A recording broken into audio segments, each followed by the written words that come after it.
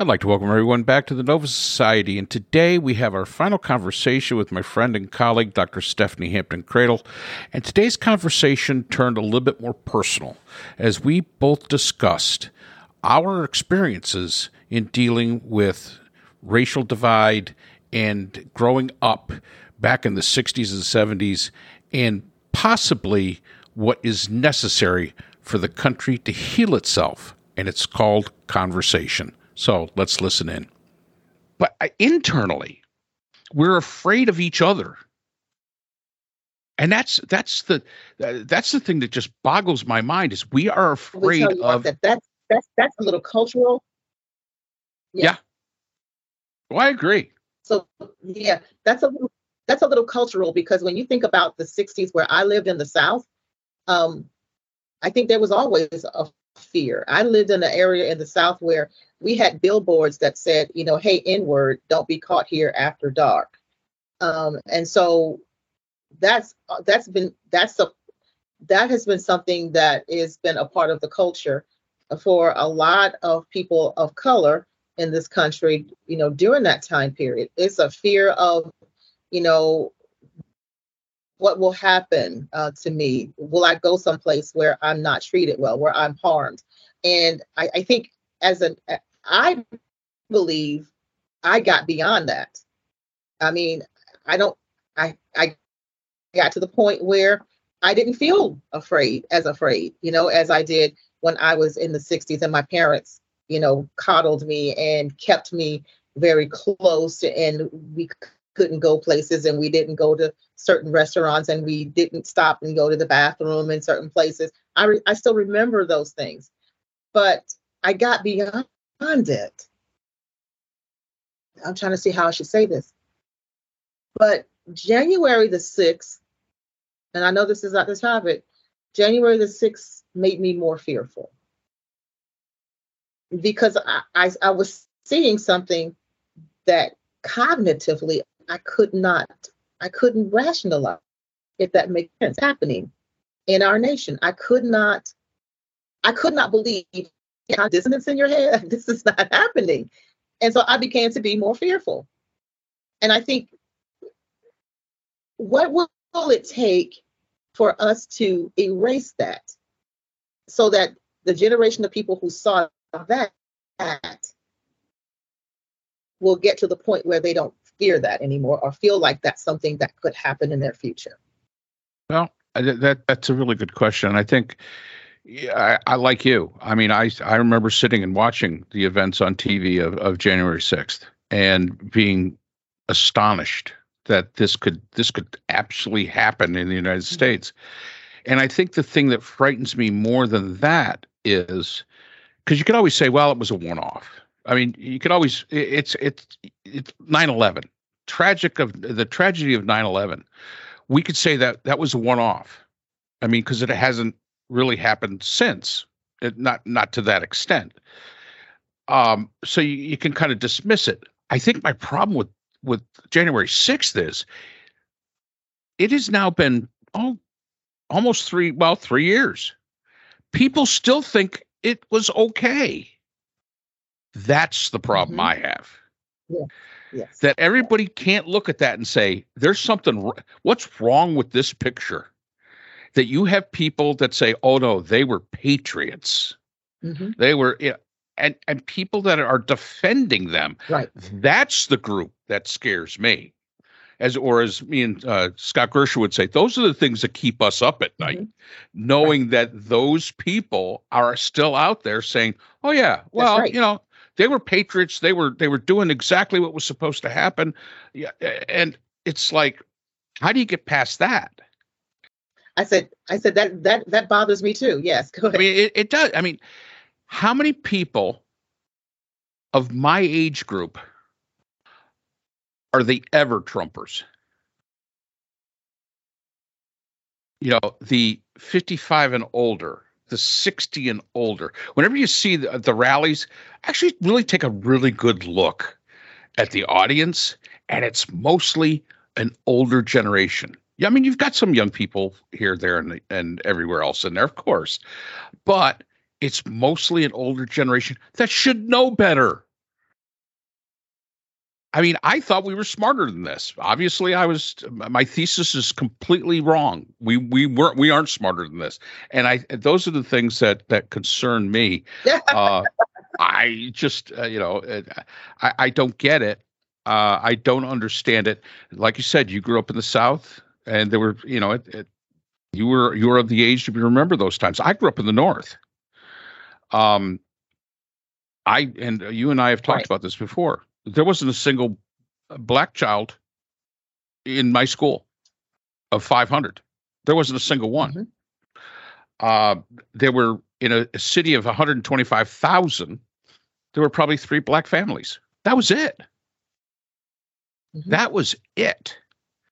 So even in the North, in the state of New York, which so everybody seems to think is so liberal, but it's not. The liberal part's the city. Upstate is not liberal. Upstate is very conservative. There was such a. I never realized, and I will say this, Stephanie. I never realized that my parents were bigots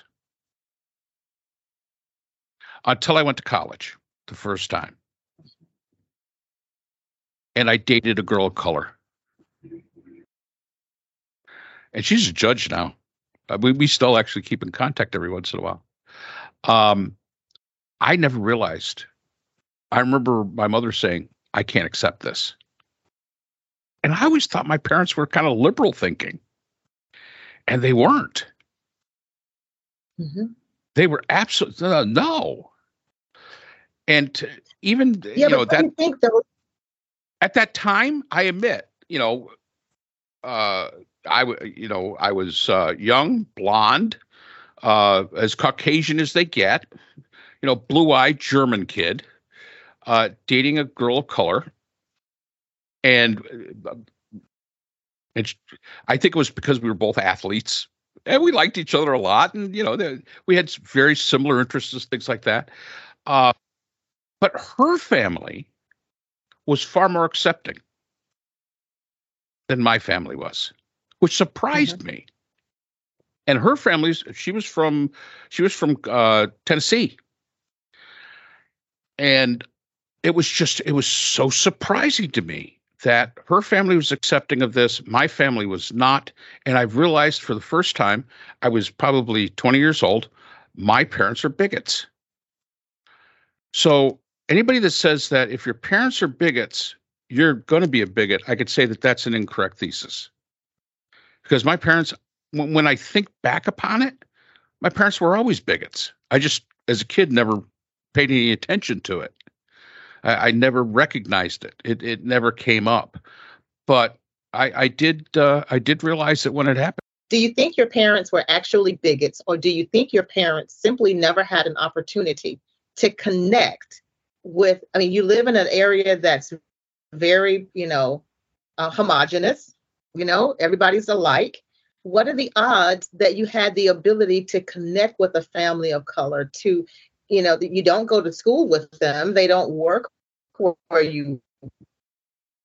You've never had an opportunity to learn and to grow and to connect with people who are not like you. And once that happens, then you begin to see some of the things that maybe you were fearful of, or that that you saw on television, or some of the labels that you were taught are not correct.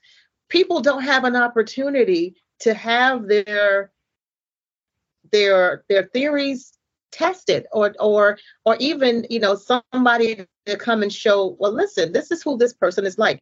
When you went off to school, you said you didn't have any people of color. Yeah, maybe 5 couple of families in your neighborhood. But what happened when you went to college? Oh gosh, I mean, it was Villanova. I mean, a good Catholic school. I mean, in the middle of Philadelphia. I mean, yeah. I mean, there was, and I would push back on and so that. You said you met. I heard you say, "No, this is Coach Stephanie talking now." Okay. Okay, so I would disagree with the idea that they didn't have the opportunity. Although, yes, they didn't have the opportunity. However, my parents were always like the same thing I used to tell all my daughters and my 2 sons. when you find somebody, make sure they take care of you. Make sure you're taking care of them. Make sure you're good to each other. There are no other requirements here. And that was the same speech that my father and my mother gave me, except skin color. They never mentioned it, but obviously that was an issue. And my question always was, why is it they wouldn't even, I mean, I remember we were spring break. We were going to go to my home in New York, and no, there was no way. So we actually went to Tennessee with her family, because my family absolutely, they simply would not. And to me, that was, I mean, it was difficult. I mean, I could have seen me marrying that person. Of course, she eventually went to a different. We both went to different schools, and of course, long distance, yada yada yada. But again, I could have seen me be extremely happy with that person.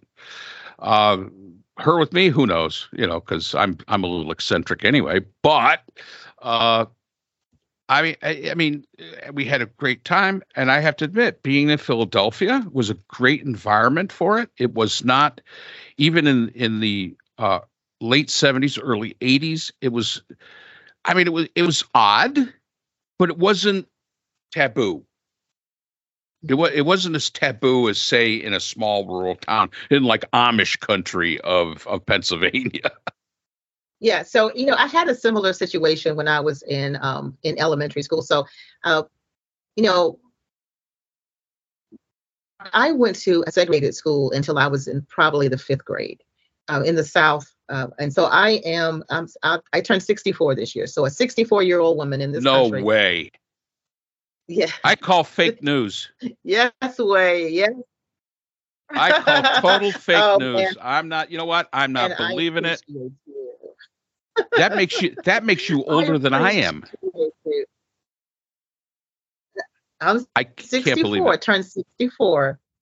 Yes, and so that meant our schools were not integrated until I was in the fifth grade, and at that time, students came to my school. They mostly came from the Air Force Base, and that was the first time I had white students in my class. And I got to know them. They were my friends. I still remember their names. And so if you're out there, Beverly Montague and Paul D'Addario, if you're out there, hey, let's connect sometimes. But those are two of my friends.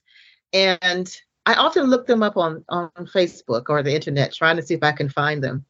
But at the end, when they got ready to leave, they were leaving. Their families were deploying to another Air Force base. And they invited me to their home for their going away party. I was so super excited. I wanted to go. I mean, I came home. I was telling my mom all about it. She was like, When it was time to go, she and my dad refused to let me go. I had told Beverly and Paul that I was coming to their party.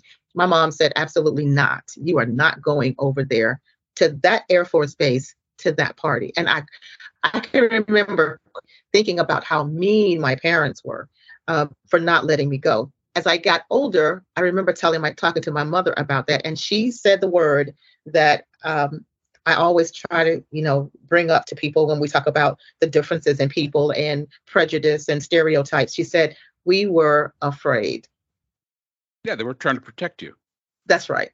She said, we were afraid. She said, we recognize that those people on that Air Force base were living in an alternate kind of reality. They were on the base. They were used to diversity. They were used to inclusion. They didn't understand the segregated environment, and they had no problems coming to the school with us. We didn't have any problems with that. But Mom said, these people in this town don't feel that way. And she felt like they were afraid that if we went there, that if I went there, that I would have a problem, that something would happen to me, that I would be harmed in some way because that would happen. And now, was that fear real. Uh, I never at that time I thought it was. I didn't think it was. I thought it was being. It I was thought to they were them. being hypersensitive. It was real to them. So That's right. Mark, we talked about the fact that I do genealogy studies, Yes. and in my genealogy studies, I recently came across a family member who lived about 20 minutes, 20 miles from here, from where I live in North Carolina. He lived in a town called Warrington, North Carolina. I'm looking up I found his death certificate on Ancestry. I find his death certificate, and the death certificate says death by multiple gunshot wounds to the chest, arms, and legs. Ooh. Death by lynch mob. And that was 1921. I was like, are you kidding me? No one had ever said anything to me about it. No one had ever mentioned it. That history was lost to me. And I said I'm 60 something years old, 64 years old. And as I was sharing it with my family and saying reactions, no one really said that they knew or had ever been told. But one of the reactions I got was, we don't want to hear about that. Please don't tell us anything else. Because I was reading newspaper articles to them, accounts, and they were like, please don't read any more to me. I don't want to hear anything more. I can't hear anything more about that. And I'm saying, why can't you hear it? I lived in Germany for a while, Mark, and every time I had a family member come to Germany, I took them to different locations in Germany, but we always went to Dachau. I wanted them to see. I wanted them to have their eyes open. I didn't want them to close their eyes and ignore it or just want to wish it away. I wanted them to be open enough, and open their heart up to be hurt, to be wounded by it. But and I felt like if I didn't show up to them, that it might happen again, that they would lose sight of what happened there. And I had family members who said, I'm not members who went to the exhibit hall and stayed there, but would not walk with me down to where the ovens, would not.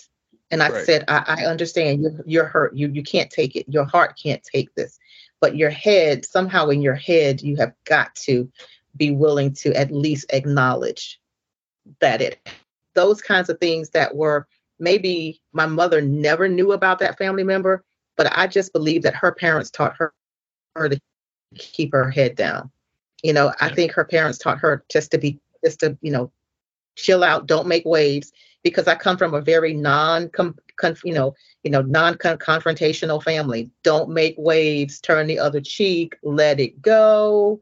I could sing that song, but that's kind of the family that I come from. Let sleeping dogs lie. Don't stir up the stink, or it'll smell bad. And and so I think that I have a lot to say about a lot of topics, but I just haven't always felt like, is it time to stir it up until today? And I thought maybe I could just come out here and talk to you, Mark, and we can stir up a little. Hey, that's what I'm here for. And you look at it, sometimes it's survival. It's a survival technique. I'm sure that your ancestors, your parents, your grandparents, they probably took that attitude because that was a survival technique. That's at the time. And we have to remember, it is not that time. It is not 1920 anymore. We should never go back to 1920 again. Mm-hmm. Unfortunately, there are those in our society that want to go back to 1920, want to go back even farther than that, for whatever reason. And it to me, it's always been very disturbing. You always knew that those people existed. In 2016, they had their champion, and then, as I say, Pandora's box was opened. And once it's opened, it's very hard to close it back up again and get all that back into Pandora's box. And it's extremely difficult. And these are the kind of conversations that have to happen. I mean, and these are the kind of conversations that people that listen to this podcast actually come on to listen to. The conversations where it's real. It's not This isn't something that was scripted or anything else. This is something that came from, experiences and what we think. And you know what, Stephanie? Here's the deal. It's always time to open the can of worms. And I'm the logical one. And I will say, a can of worms that is not opened is a can of dead worms. You got to open those can of worms and not be afraid to do it. And again, love, having the platform to do it is really good. We actually today we got our analytics. We're up to 200,000 subscribers, which is great. We're going to do a special when we get 250,000. But yeah, to me, this is what it's all about, to be able to sit down with somebody and just talk. Stephanie, it has been absolutely a pleasure having you on, and we are definitely going to have you back on again so you can open up so many more cans of worms, because that's what we're here for. Pleasure to just talk with you. It's helped me to talk it through with you, just to have someone to engage in some dialogue, so that I can, wrap my mind around what's happening in our world. But as long as we can have these conversations, as you said before, we're headed to a really good place.